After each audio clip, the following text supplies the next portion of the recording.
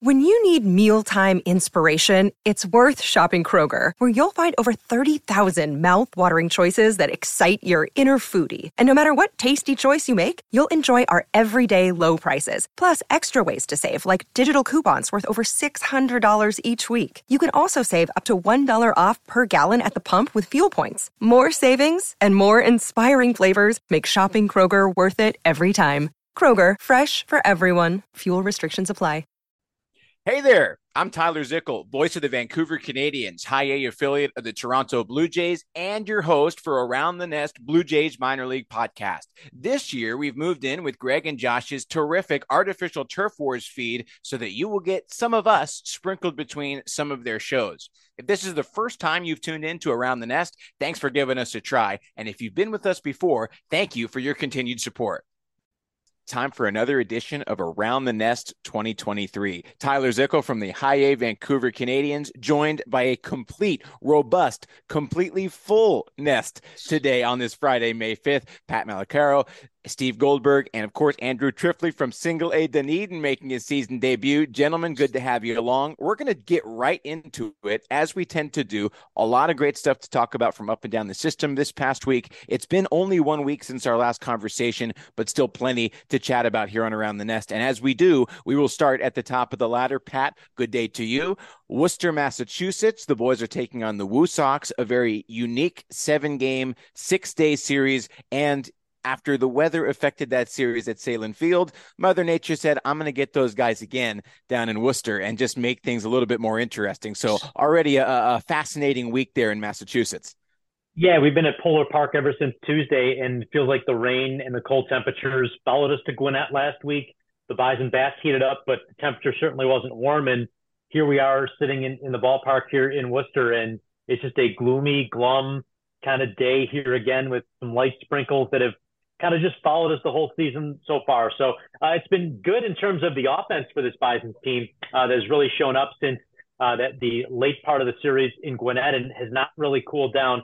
Sure, it was only a 2-1 win in the split of the doubleheader on Thursday night against Worcester, but the Bisons offensively have had a lot of timely hits and a lot more power. That's something we didn't see at the start of the year, but we talked about it kind of right at the outset of Around the Nest. Is it's only a matter of time. It's not when, it's if, or it's not if, it's when that power was going to come for this Bison's team, and certain players have already stepped up, and really those power numbers are coming through. That 21-9 win over the Stripers last weekend, certainly a fun one, I'm sure, for you to be a part of, to be able to watch, and maybe a chance for the Bisons to exercise some of those early season demons that seemed to haunt them over the first few weeks of the year. Still looking for a series win, and we'll talk about the home schedule coming up, back-to-back home series against Syracuse and Rochester in Buffalo these next couple of weeks, but you got to wrap up this series in Worcester. However, before we talk about what's been going on there, what was your experience from that huge win, and specifically LJ Talley's monster game, 6 hits, 4 runs scored, 4 RBI? That really was a season-changing game for LJ, not only because he was the first player in 10 years in this league, and coincidentally, it was another Bison, Moises Sierra, who had the last 6-hit game back in 2013. But, going into that game, LJ Talley was hitting .045. He comes out of the game hitting .241, going 6 for 6 in the game, and, real player who spent some time on the development list for about a week and didn't get into game action. And you could really tell that the early season struggles just continued to pile up. And I'm sure for players, we talk about it all the time on the air, it just feels like you're never going to get out of it when you're in the throes of, a tough stretch. Unfortunately for LJ, it was right at the beginning of the season. Instead of, having the cushion of maybe hitting 260 or 280 and having an 0 for slide in June or July, he has it right at the beginning of the year when he's not getting regular playing time. So making the most of that time. And, he's a Georgia kid, went to UGA. Now his home is about 5 hours away from Gwinnett. So his family wasn't there, but his girlfriend, a lot of friends that end up living in the Atlanta area following college. It was a good week for LJ Talley to get his mindset in a good place. And eventually that offense came. And certainly it's something that has followed him here to Worcester as well. Spencer Horwitz, a 6 RBI game for the Bisons that day. Davis Schneider now leads the team in home runs and runs scored, and he's right around the top with Spencer Horwitz in terms of batting average. So these are the players we talked about that their bats were going to heat up It just took a little while here at the start of the year. And again, if this were mid-season, it'd just be a mid-season slump, but it's exacerbated by the fact that the team started out wins and losses wise, not on the right side of things. And, personally for these players, the averages, the power numbers, the RBI totals, they weren't all as high as you'd like them to be at the early part of the year.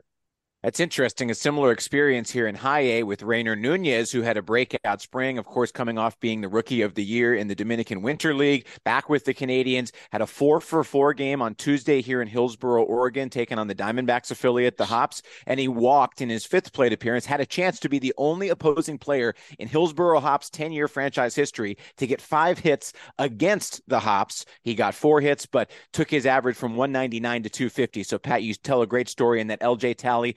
And anybody up and down the system needs just one big game after a slow start to be able to turn things around. Now, a guy like Spencer Horwitz seems to put together, whether it's one big game, but always consistent from Spencer. This is a guy batting right near 300. We know what we're getting with Horwitz, a guy who's on the short list to make that call up to the big leagues if all of the stars should align.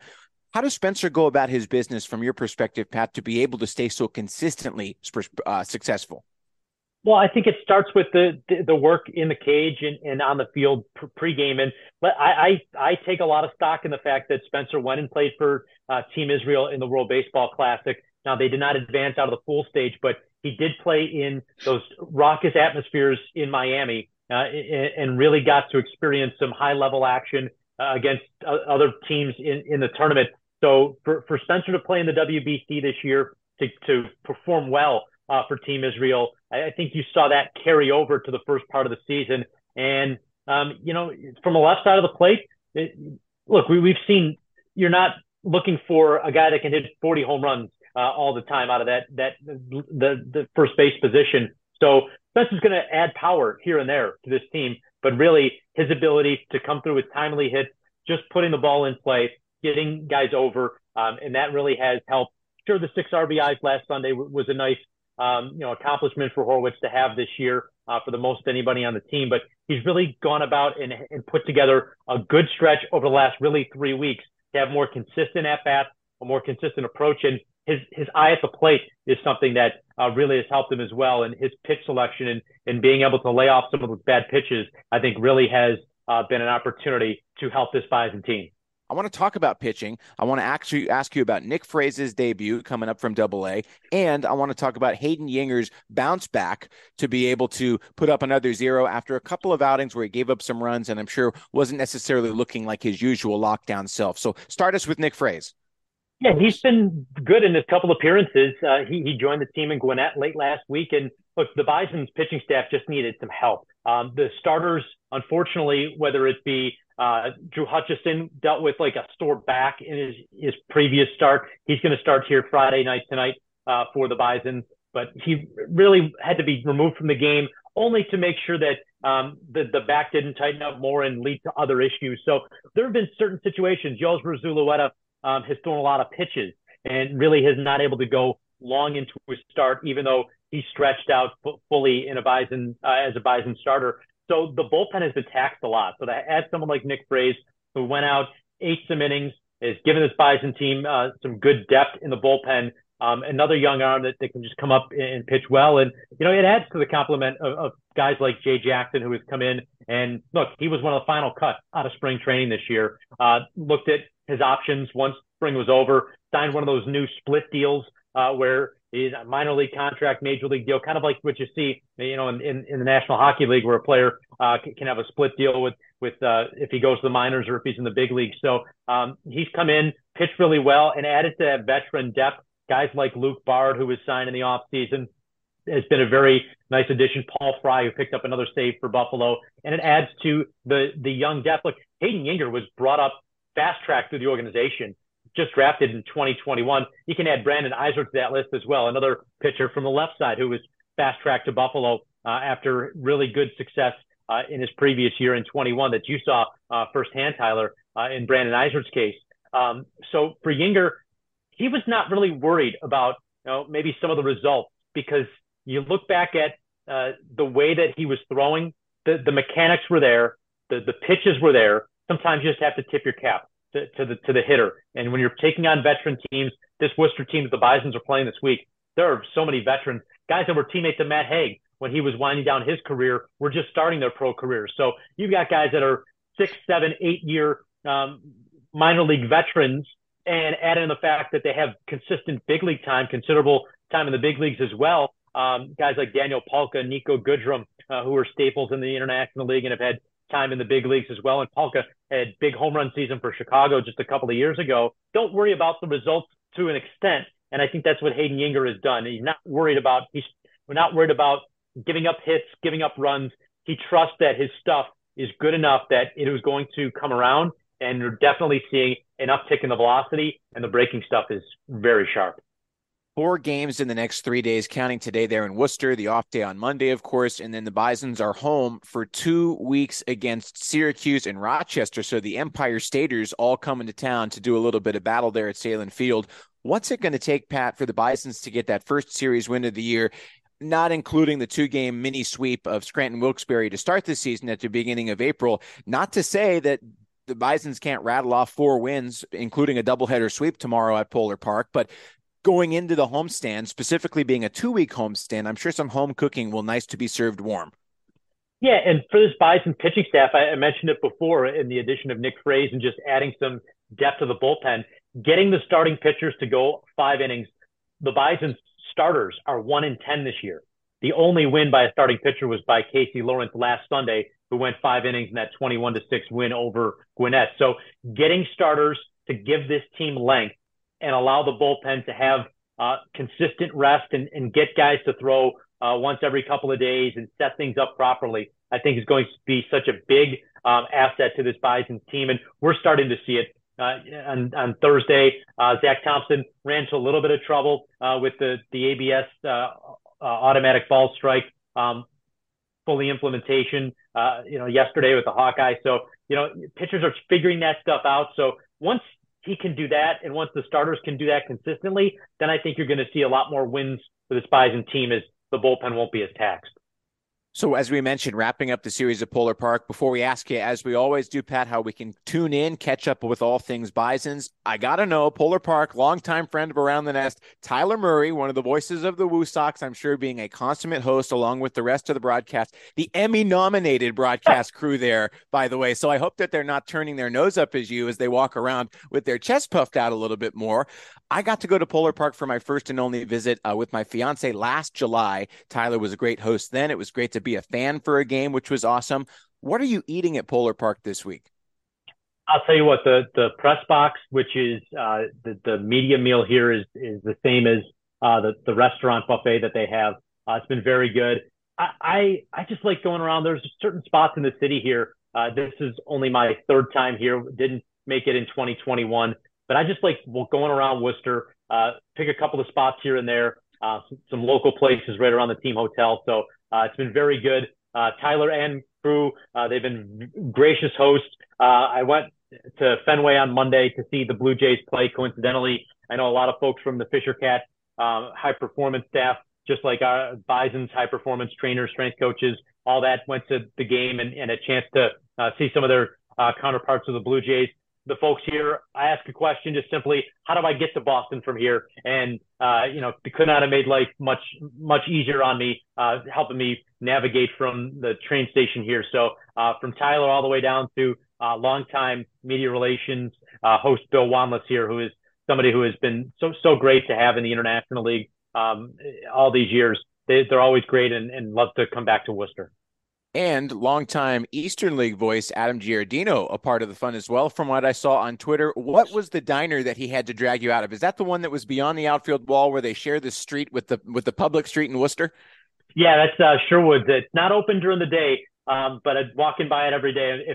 If folks come to Buffalo, there's a place called the Swan Street Diner that's real close by to our ballpark, and it's the same thing. It's an old boxcar that was converted into a diner. So it's one of my favorite places to go in Buffalo. So I can't walk by a place like that and not stop and take a picture for social media. So having Adam here this week is fun. He's at women's lacrosse semifinals right now and has the finals coming up for the Big East on Sunday. So he'll be here on Saturday to join me again. But it's been fun to have him in the booth and someone that has long ties to this organization who worked for team of Pawtucket and worked in Scranton Wilkes-Barre for a couple of years as well. Indeed. And so as we think about your broadcast with Adam coming up, Pat, how can we tune in to be able to keep up with the herd as they try to perhaps rattle off 4 consecutive wins against these Worcester Red Sox before going home for 2 weeks against Syracuse and Rochester? Yeah, for folks that have an Odyssey radio station and have the Odyssey app, AUDACY, you can search us at the Best 1520. Also at bisons.com, we've got a link there to listen. The nice thing now, we talked about this before, Valley Live is a brand new app that has been debuted and is available for folks to watch all Bison games for free. And I believe if it has not been implemented yet, it will be soon, that you can also add in our broadcast over top of the video. So much like in the big leagues where I'll listen to Ben Wagner's call on Sportsnet 590, the fan of Blue Jay games. Well, I've been told that, I don't know if it's actually live yet, because I'll admit I haven't watched one of our games on Valley Live. But it soon should be an option so that if Blue Jay fans want to listen to Duke McGuire and myself instead of whoever's on the other side, and I'm sure the same thing for Worcester Red Sox fans will want to listen to Tyler and Jim Kane when they have the opportunity. You'll have the ability to potentially do that in the near future. So I'm very excited about that new feature very soon, hopefully very soon. Well, we are all keeping our collective fingers crossed, and no matter what, we're going to find a way to tune in. Pat, as always, thanks for joining us. Always great talking AAA Buffalo with you. Get some wins out there in Worcester, and most importantly, please say a hearty hello to old friend of the nest, Tyler Murray, for all of us here at Around the Nest 2023. Will do. Thanks, Tyler. Cheers to Pat.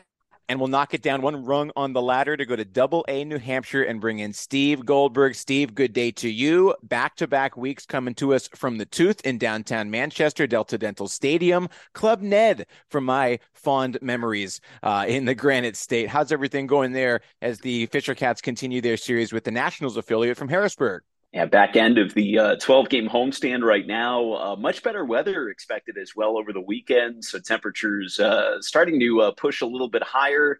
Should have some 60 and 70-degree days coming up over the next 2. So definitely looking forward to that. We'll start with the bad news. Ricky Tiedemann coming out of the game with an apparent biceps injury. Obviously, none of us are doctors. None of us are Blue Jays high-performance staff, and none of us are Ricky Tiedemann. So we're not necessarily a place to talk about these specifics. But just from your view in the catbird seat from the broadcast booth, what did you see in that outing? He ended up taking the loss, pardon me, in that game, but more importantly, concerning about his health. Win-loss doesn't matter. Just want to make sure Ricky's good to go. Seemed like he was well aware that something went awry right away and didn't try to push through anything. Yeah, like you said, we're not doctors here. So, I mean, I don't want to dive in too much into speculating on things, but, based on what we saw, the videos out there as well. So I know fans have combed through that already, taking a look at it. But what really struck me watching it live was he was just very nonchalant about it. And, walked off the mound after throwing that last slider. The velo was down. It was down at 79. And we had noted the previous strikeout slider too. It was in the low 80s. So it wasn't that hard 80s slider that we've grown accustomed to seeing out of him. So a slider at 79 was a little bit concerning. And he just walked straight off the mound, started pointing to that part of his arm, kind of motioned over to the dugout to grab the training staff and have the catcher, Phil Clark, come out to the mound and take a look. And, the game was put on pause for a minute or so. And then he walked off with the trainer. Really nothing else that we could tell from the broadcast on that. Read the report after the game, and, what they're calling it is left bicep discomfort. To me, that's a little bit better than hearing something elbow related or something shoulder related. But, we'll have to wait a little while to find out the results of some tests and see what the prognosis is on Ricky and the timetable on him returning. I got an extra one if he needs it, so I can airmail it to New Hampshire from Vancouver, BC as needed. I'll even pay the international fee if it's going to help out our boy Tariq Tiedemann. But thank you for that, Steve. And again, what a way to describe it. Perfectly said. Let's talk about another fireballer who's coming back. In fact, there's some fireballers up and down the system. Connor Cook has been continuing to miss bats here in High A.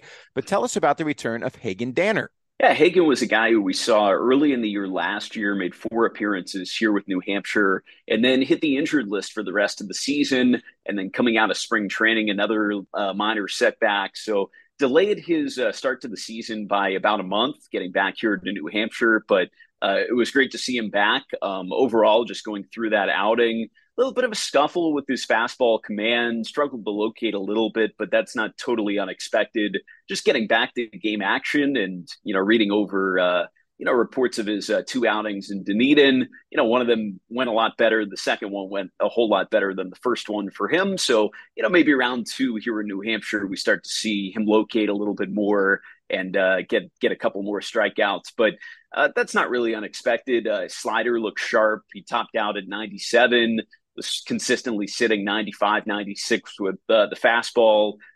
He got a walk, gave up an infield single, nothing really too rough, double play to end the inning. So, overall, you'd just like to see an extended period of him staying healthy, continuing to locate well with his pitches. And, perhaps down the road later in the season, he's a guy who gets a call up to Buffalo for the first time or, potentially even fills a spot with the Blue Jays, just being a member of the 40-man roster.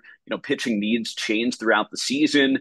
He's certainly a guy who, if he stays healthy, his stuff stays consistent, he could be in line for a promotion, potentially to the highest level at some point later in the year.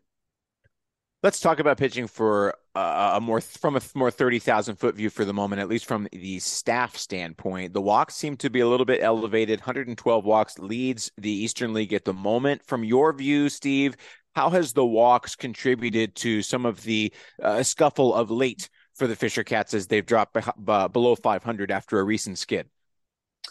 You mentioned the walks. Overall last year, that was a struggle by the team as well. It stands out to me early on in this season, the Fisher Cats have thrown the fourth most innings of any staff at this point. So when you think about the walks, you got to put it in perspective. And there are four other teams within 4 walks of the Fisher Cats right now. So while it's not great to see over 5 walks per 9 innings, the team was right around there most of the season last year. And that was just a consistent problem for the staff at this level. But last year, there was no other team within 40 walks of the Fisher Cats by the year's end. So, it's possible over the next couple of months, especially as the weather starts to warm up, guys find their stuff more consistently, start to locate better, and we might see that walk total go down later on in the year. Right now the ERA sits middle of the pack in the league. It's just below 4. Last year, the team was up near 5. They had the second worst ERA in the league, so it's nice to see that ERA dropping a little bit. It seems like overall, guys have had better stuff so far at this point this year compared to this time last year. The newcomer Troy Watson is throwing really hard as well, hitting 98 with his fastball. So, and he's the only new addition to this staff. Looking at the pitching staff, everybody else was in New Hampshire at one point or another last season. Getting Hagen Danner back certainly helps, and I really don't feel like the pitching is the issue that much at this point of the year. It's been the offense just struggling to get hits with men in scoring position and capitalize. But last night in the second game of the doubleheader, the offense finally broke out and put up 8 runs in the first inning. Tell us about Leo Jimenez and Miguel Geraldo's contribution of late. Couple of guys who certainly performed quite well in Vancouver in fits and starts a season ago. Geraldo certainly in the second half, and Leo when he was healthy, certainly multiple trips to the injured list for the Panamanian shortstop. But 2 guys who seem to be making the adjustment to upper minors pitching pretty well in the first month of the year. Yeah, we'll start off with Leo. He's reached base in all 13 games played with New Hampshire. He's got hits in 11 of those 13 games and had his first multi-RBI game of the season coming last night. So starting to drive in some more runs. That's great to see because his RBI total was low through those first handful of games. But he's getting on consistently, which is really nice to see. Miguel Geraldo has had an excellent homestand, 3 multi-hit games on the homestand. Had his first 3 RBI game last night as well, coming up in a key spot early in the game. A bases clearing double, driving in 3 runs. Geraldo's been hitting the ball hard. He also made an outstanding play at second base last night. If you haven't had a chance to see it, go on to the Fisher Cats Twitter account. Pulled that one up, a nice diving stop to his right on a one-hop ball that was shot up the middle. Fisher Cats wound up turning 2. So he's doing it on both sides, both with the bat and with the glove. So really nice to see those 2 newcomers to the AA level performing early. Well, I know we can catch that on Valley Live and MILB TV, but Steve, as we wrap up our AA update, how can we tune in as always to your broadcast? Of course, the esteemed Bob Lippman on the air with you over the course of the home slate, but how can we let ourselves tap into what's going on there in the press box at Delta Dental Stadium. Yeah, radio wise, we're on WGIR 610, Fox Sports 930. Catch us online through iHeartRadio and also, as you mentioned, MILB.TV and the Bally Sports app. Bob will be back on Sunday. Got Gareth Kwok on the next 2 days, and I'm sure you'll be hearing from Gareth at some point. A little road trip update at some point this year. Along the way, certainly we have to initiate young Gareth into the nest, and we promise we will not kick him out from the tallest branch to make sure he tries and flies. But Steve, as always, thanks for joining us. I got Rowdy Red in a straight 2 rounds tonight. Yep, that sounds like a pretty fair bet. I know some folks in the office might agree strongly, they might disagree, but always fun with Fisher Cat Sumo. Steve Goldberg, voice of the AA New Hampshire Fisher Cat. Steve, as always, thanks for your time. Thanks, guys. Great to catch up. AT, good day, my friend. Dunedin Blue Jays, the man who does it all down there at the complex and throughout the Florida State League. This is the part of our show now where the upper minors guys, they're off, they're doing their thing. They've logged off after their terrific updates. Thanks to Steve, thanks to Pat. But now the single A guys get to chop it up. And let me tell you, your old friends from a season ago and maybe even 2021, they're doing fantastic with High A Vancouver these days. The boys lost last night, a close game to Hillsborough 4-3. That snapped a 5-game winning streak where the Canadians had outscored those teams, Eugene and Hillsborough, 36-5 with 55 hits, including an 11-1 win over the reigning champions on Saturday that included a single game season high 15 knocks. And then individually, you've got guys like Devontae Brown, undrafted out of NC State, driving in 6 runs the other night here in Hillsborough as the Canadians are on the road this week. 13 RBI, leads the team. Undrafted. How did everybody miss this guy? He's got a 958 OPS as my phone continues to blow up on a work day. And then guys that we know are going to perform, like Gabby Martinez. He's been fantastic. I know you didn't get a chance to interact with Alex DeJesus, who came over in that trade from Mitch White, with Mitch White from the Dodgers, that is. He's been great. We've talked about Rainer Nunez. We've seen all sorts of guys coming up on the pitching staff. Mad Mike Dominguez has been fantastic. We also had a chance to see Trenton Wallace continue to be so consistent. I could go on and on. But for you, AT, a couple of old friends certainly performing quite well. Have you been keeping up to date with what the Seeds have been up to? I know you have. Unfortunately, I've been a little behind and a little in our own bubble here. Okay. Unfortunately, Making me look bad. But I would love to hear about a couple of my guys. I mean, first off, Devontae, I'm always put together a good at bat here in Dunedin. Great to hear that he's still doing well. I want to hear about Cade Doughty, my fellow boot boy, along with Connor Cook, another fellow boot boy. And also, can you talk to me about my great friend Desan Brown? And I know he's kind of slumped at the beginning, but kind of how is he feeling and where's he at? Is that what Louisiana natives call each other? Boot people? It's the boot, so the boot boys. Okay, the boot boys. I'm going to have to drop that on Connor and Cade at some point this week. I'm sure they'll get a kick out of it. Cade Doughty certainly assimilating quite well here at the level. He hit his first 2 home runs in Canada, like on Canadian soil, over this last homestand against Eugene. Couple of no-doubters, including one into the wind. I said on the broadcast, no Doughty about that one. So I was very pleased with myself, as you can certainly imagine, knowing me for a couple of seasons as you have. But then at third base, oh man, he is solid, really great. And he pairs so well with Josh Kasevich on the infield. Those 2 guys bring that really established, advanced collegiate perspective, and they've transitioned so well to the professional ranks. I've been really impressed with the way they've gone about their business, their early work, BP, and gamers. In fact, in that win last Saturday, the 11-1 win, Cade Doughty legs out what proved to be a fielder's choice to avoid an inning-ending double play. And then the Canadians went on to score like 6 more runs in the inning because of his hustle. And you could see a second rounder who got paid some pretty big bucks last year coming out of an elite college program on a ground ball to shortstop at the end of April saying,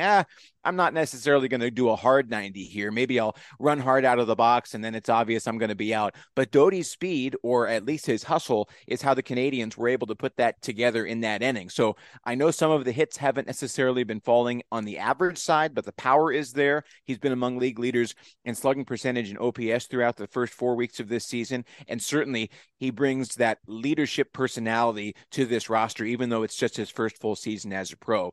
Connor Cook, another guy who's leading out of the bullpen, a little more of a seasoned pro, drafted out of Louisiana Lafayette. I love saying Ragin' Cajun on the air. One of my favorite schools to ever talk about, just because it's fun to say. He's been dialed. No runs allowed. He's given up just a smattering of hits. Has only walked 4 or 5 guys total over the course of his 6 outings. He's been electric. The stuff is fantastic. He was away from the team because his mom got married a couple of weeks ago, so he's still kind of catching up in terms of outings and getting on that regular schedule. But it seems like Joel Bonnet, our pitching coach, and Austin Bibbins-Dirks, our bullpen coach, have gotten the guys stretched out, at least in the bullpen, to where now they're making appearances every other day. So we're seeing that from Connor Cook, seeing that from another fireballer in TJ Brock out of Ohio State, who was just a very brief Dunedin Blue Jay before becoming a Vancouver Canadian last year. So the pitching guys, your boot boys, certainly contributing. And then Dasan Brown, you said it there, Andrew, certainly a slow start for the pride of Oakville, Ontario. But last night saw some really promising signs. Infield single for Dasan, so he used his 80 grade speed as he always does, but a lot of hard contact, some of the hardest contact we've seen from him. A line drive into the outfield that was caught by the number 14 Diamondbacks prospect, Wilderd Pertino, with a great jump. He's gotten terrific speed as well, so robbing Dasan of a hit there. And then a hard ground ball to shortstop that would have been a base hit if it's anywhere else but right at the shortstop. So hard contact for Dasan after really a lot of uncharacteristic swing and miss over the first 4 weeks of this season. You see it in the average. He went 0 for 20 at one point, which is the longest stretch of consecutive hitless at-bats by a Canadians batter this year. But it's starting to turn. And you know as well as anyone, Andrew, Dasan Brown is not going to let the play on the field take away from his personality. He was still smiling, still saying hello. He did not change a lick, no matter how frustrating he might have been inside. And I think that's a testament to a guy like Dasan Brown, who you got to know quite well last year. He is an asset on the field and off the field, no matter how his stats might show up. Yeah, I mean, I know he's a great human. I know Canadians everywhere follow him in the organization. As a fellow Canadian, wanting to see him do well, and I know people love Dasan Brown updates. And I think that's throughout the minors. You can see, not like, especially in Dunedin, for example, where there might not be as much, especially television coverage. It's up to people like us to try to give some insight to maybe a guy not doing as great, but maybe the results just aren't there, but the what they're trying to put together is. So it's great to hear that. Hopefully he'll I'm sure he will turn it around soon. And then can I get a little bit on the fanfare of Josh Kasevich returning to Eugene?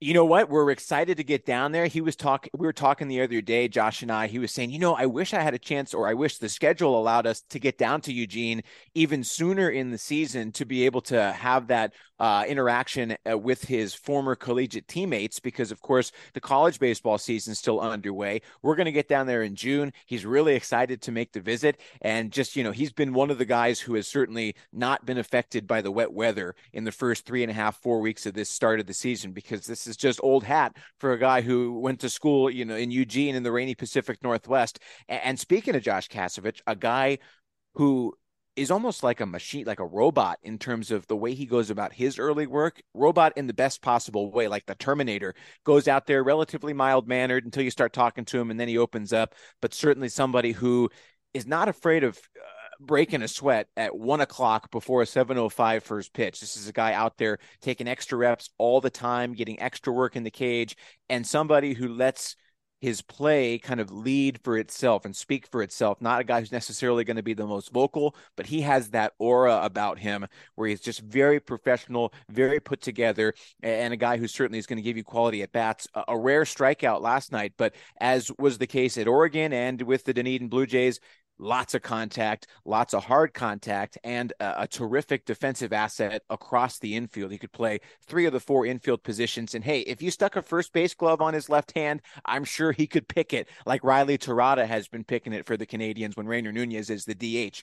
And speaking of Dunedin Blue Jays, and specifically guys who are playing on the infield, I got to volley with you here and talk a little bit about Manuel Beltre, who now has a new accessory, looking like LeBron in the playoffs, that one stretch where he's got the protective mask over the top half of his face. Can you tell us the story behind that?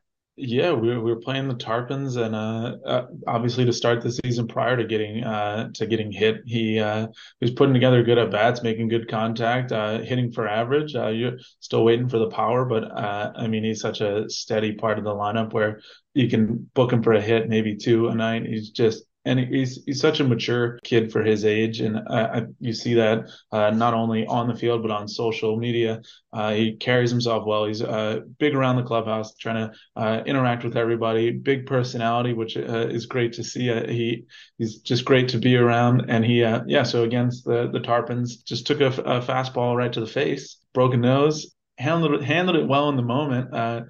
He obviously was hurting. Came out in the dugout, had to go to the hospital, got him fixed up. He spent a little bit with just being in the dugout. He like immediately the next day just wanted to be around the team, was in the dugout cheering everybody on. And then he went and got his mask. And then he took a couple of games in extended spring training to kind of get used to playing with the mask, taking some swings with it, taking some infield drills with it, and felt good enough. And now he's back this week and getting more contact, getting hits, and just plug and play, ready to go. He kind of doesn't miss a beat, that kid. The Beltre show continues to go on, and selfishly, I am excited for when the eventual call up is coming down the pipeline. But for now, I think a Dunedin Blue Jay mainstay in the heart of that order, and a couple of other mainstays around that infield. Two more top 30 prospects for the Blue Jays this year: Tucker Toman and Adrian Pinto, a couple of guys who are starting to make names for themselves. Toman more specifically, but all of a sudden, Adrian Pinto, who might have the most appropriate name for his overall like presentation, his body shape, etc., in the entire system. Two guys having some solid success to start the season. Yeah, I think the one nice thing about the lower minors is we have a lot of infield prospects that you want to get them as many at bats as you can. So they're not all the shortstops can't play shortstop. So it's nice to have Manuel play shortstop every once in a while, move to second. Tucker playing some third, playing shortstop while Manuel was out. Pinto's mostly stayed at second, but he can play some shortstop as well. Tucker, again, a kid, but he's hitting the ball well. Still waiting for that power, but I think it's going to come. He's really going to fill into that frame, and he's going to be a big time player, I believe. And then Pinto, his stature doesn't mean that he plays bigger than his stature. He's a fun at bat to watch. I wish people could see his at bats. Everything that is out of the zone, you would think is about to hit him. It is fun to watch the way he takes pitches. A guy that uses his speed to his advantage, a lot of infield singles. But I think there's some pop there. I think he had some in the DSL before he got traded, and he had some when he first got here to Dunedin. So I think you can see some more pop from that small body even, and obviously a great defender. He hasn't made an error yet this year. Tucker played a great shortstop while Manuel was out, and a great third baseman. So it's been a great infield to see. Even Peyton Williams at first base is another name to watch. We're littered with first basemen in the organization that are playing well. Even bigger than Rainer Nunez, for all the people that know how big Rainer Nunez is. He's even bigger than that, and he had a home run in our doubleheader on last Sunday against the Marauders, and then in the next game hit another home run. So I think he's starting to find it. I think that's kind of what you're seeing early in our low A season, single A season, excuse me, is the bats always seem to be a little bit behind where the pitching is at this level, and I mean you see it in our pitching staff and others as well. But the bats are starting to come around. Matt Young, who's been here since 2019 now, hasn't had an offense that's ranked outside of the top three. So even though we're at the bottom right now, I think you're starting to see already that it turn around. And this pitching staff's good enough that once these bats get hot, we could go from winning every other game 2-1 or 3-2 to really start winning a lot of games like we won 18-2 against the Marauders. So I think there's a lot to be excited about. It is a little scary for the rest of the FSL to think about pairing improved offense with that terrific pitching staff that is off to a sparkling start. Best team ERA in the FSL, sub 3, might even be sub 2.5. But, my memory here at the West Coast time zone, 10:12 a.m., I'm a night owl. So my memory's still working. But, Andrew, you can tell us the specifics, and then we'll talk about some specific individuals, most notably the newly crowned April Pitcher of the Month in the FSL, Rafael Sanchez, and a name that a lot of astute Blue Jays fans already know, who has come up to make his full season debut. We'll get to B squared, Mr. Brandon Barrera, in just a moment. But tell us about the 30,000-foot view for the pitching staff before we get a little granular. I mean, the bullpen has been incredible from Harry Rutkowski, a lot of college guys, Harry Rutkowski, Ryan Chassie from the Campbell Camels, and Ian Churchill, just really being shut down at the end of the bullpen. I mean, they all have either a 1 ERA or below, so they've been pitching well. And I think there's Rafael Ohashi, before we get to Rafael Sanchez. Rafael Ohashi was in his third year here, but has battled some injuries, and he's still a 20-year-old kid. He's really coming into his own with a 1.8 ERA. And then you have Rafael Sanchez, who leads the league in strikeouts, lead the league in ERA, just pitching. And there's really not the name that you would have expected. I think Kendry Rojas is a big name that people are talking about right now, and another lefty who's pitching out of his mind with a 1.56 ERA, with a lot of swing and miss. And I think that's what you've seen from Rafael Sanchez, is a lot of whiffs, a lot of swing and miss, and he's just a great pitcher. He's been consistent, and I mean the Dunedin Blue Jays have kind of had a stranglehold on the Pitcher of the Month awards for the last couple of seasons. It's been fun to watch, and I think throughout the organization, something that has kind of been biggest thing. Maybe the most packed that it's been since I've been here, since 2019. Maybe same for you, Zick, but I feel like there's just a lot of healthy players and a lot of guys playing well from a pitching side and a hitting side. Like, you see a lot of guys having to go on the development list just because there's really just so many guys that are having to play and get at bats and get innings, which I think is great for Blue Jays fans to hear. Is there's a lot of prospects in the organization, not even just in the top 30. I think there's names like Rafael Sanchez, like Kendry Rojas, Rafael Ohashi, that people can be excited about. And then saying all of those names and how well that they're doing, you haven't even talked about Brandon Barrera yet, and his first outing, where his fastball sitting 92 to 94, where there's been reports in the complex where he's getting up to 98. Hope to see that. I mean, a first professional outing, goes 4 innings, no runs, strikes out 6, which theme of the Dunedin Blue Jays is just strike guys out, which again probably has a little bit to do with the hitters still adjusting to the pitching. But great debut for him. Excited to see him in Dunedin next week, and keep it rolling. But I think one thing that I could tell the listeners about Brandon that maybe a misconception about him is, I think a lot of people remember him from draft night and what he said, and that confidence that he had of everyone's going to regret their decision, which I'm sure he stands by. But he's just such a great kid to work with, a quiet confidence about him at times as well.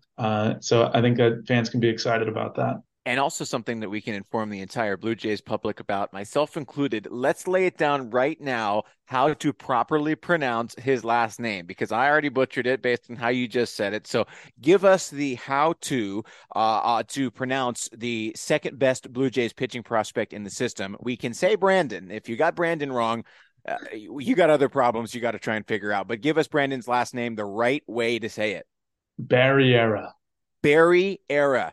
Barry, like the show on HBO, era, like a time in history. Barriera. That's it.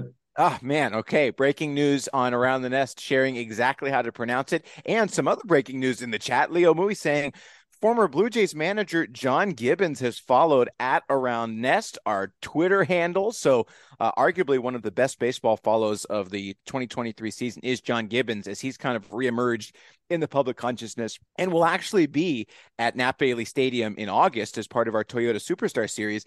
I get to have John Gibbons come on the broadcast for an inning, Andrew. I got to tell you, I am very excited for that. And if you got any questions for Gibby, please text them to me. Yeah, I will definitely tune in. I'll throw some questions your way for sure. Speaking of tuning in, I know there were opportunities, more opportunities to catch the DJs last year, but since this is your first appearance of the season on Around the Nest, can you tell us how we can tune in to all things Dunedin Blue Jays here in 2023? Yeah, obviously following us on social at Dunedin Blue Jays everywhere, and our broadcaster who Chris Valentine who will get on the show. He's been going on road trips, so he's off this week, but next week we'll get him on the show to talk more about the team as he's there every week, getting to see them. So you can listen in to Chris Valentine on the radio by going to our website DunedinBlueJays.com and listen live. So a lot more coverage on being able to hear not the visiting side of or the home side of the Dunedin Blue Jays when we're on the road, but you can hear our perspective as well. Well, excited for Mr. Valentine to join us, and always excited to have you with us, AT, because there is nobody who gives perspective, not just about Single A Dunedin, but being there at the epicenter of all things Blue Jays down there in Dunedin certainly gives us a one-of-one, an iconoclastic perspective. AT, as always, thanks for being a part of the Nest. Thank you, Zick. Another episode in the books, hard to believe it. 2 in the can and many more to come this season. As always, thanks to our co-hosts, Pat in AAA, Steve AA, AT from high or low A, pardon me. And for me, Single A, I should say. I butchered it again, but you know what, AT? No matter whether we're low A, single A, rookie ball, short season, high A, we're having fun at the bottom parts of the ladder. And of course, a special shout out to our producer, Leo Mui, always coming through in the chat with the hot takes and making us look and sound even better than we actually do. Another edition of Around the Nest in the books. We'll speak to you next time.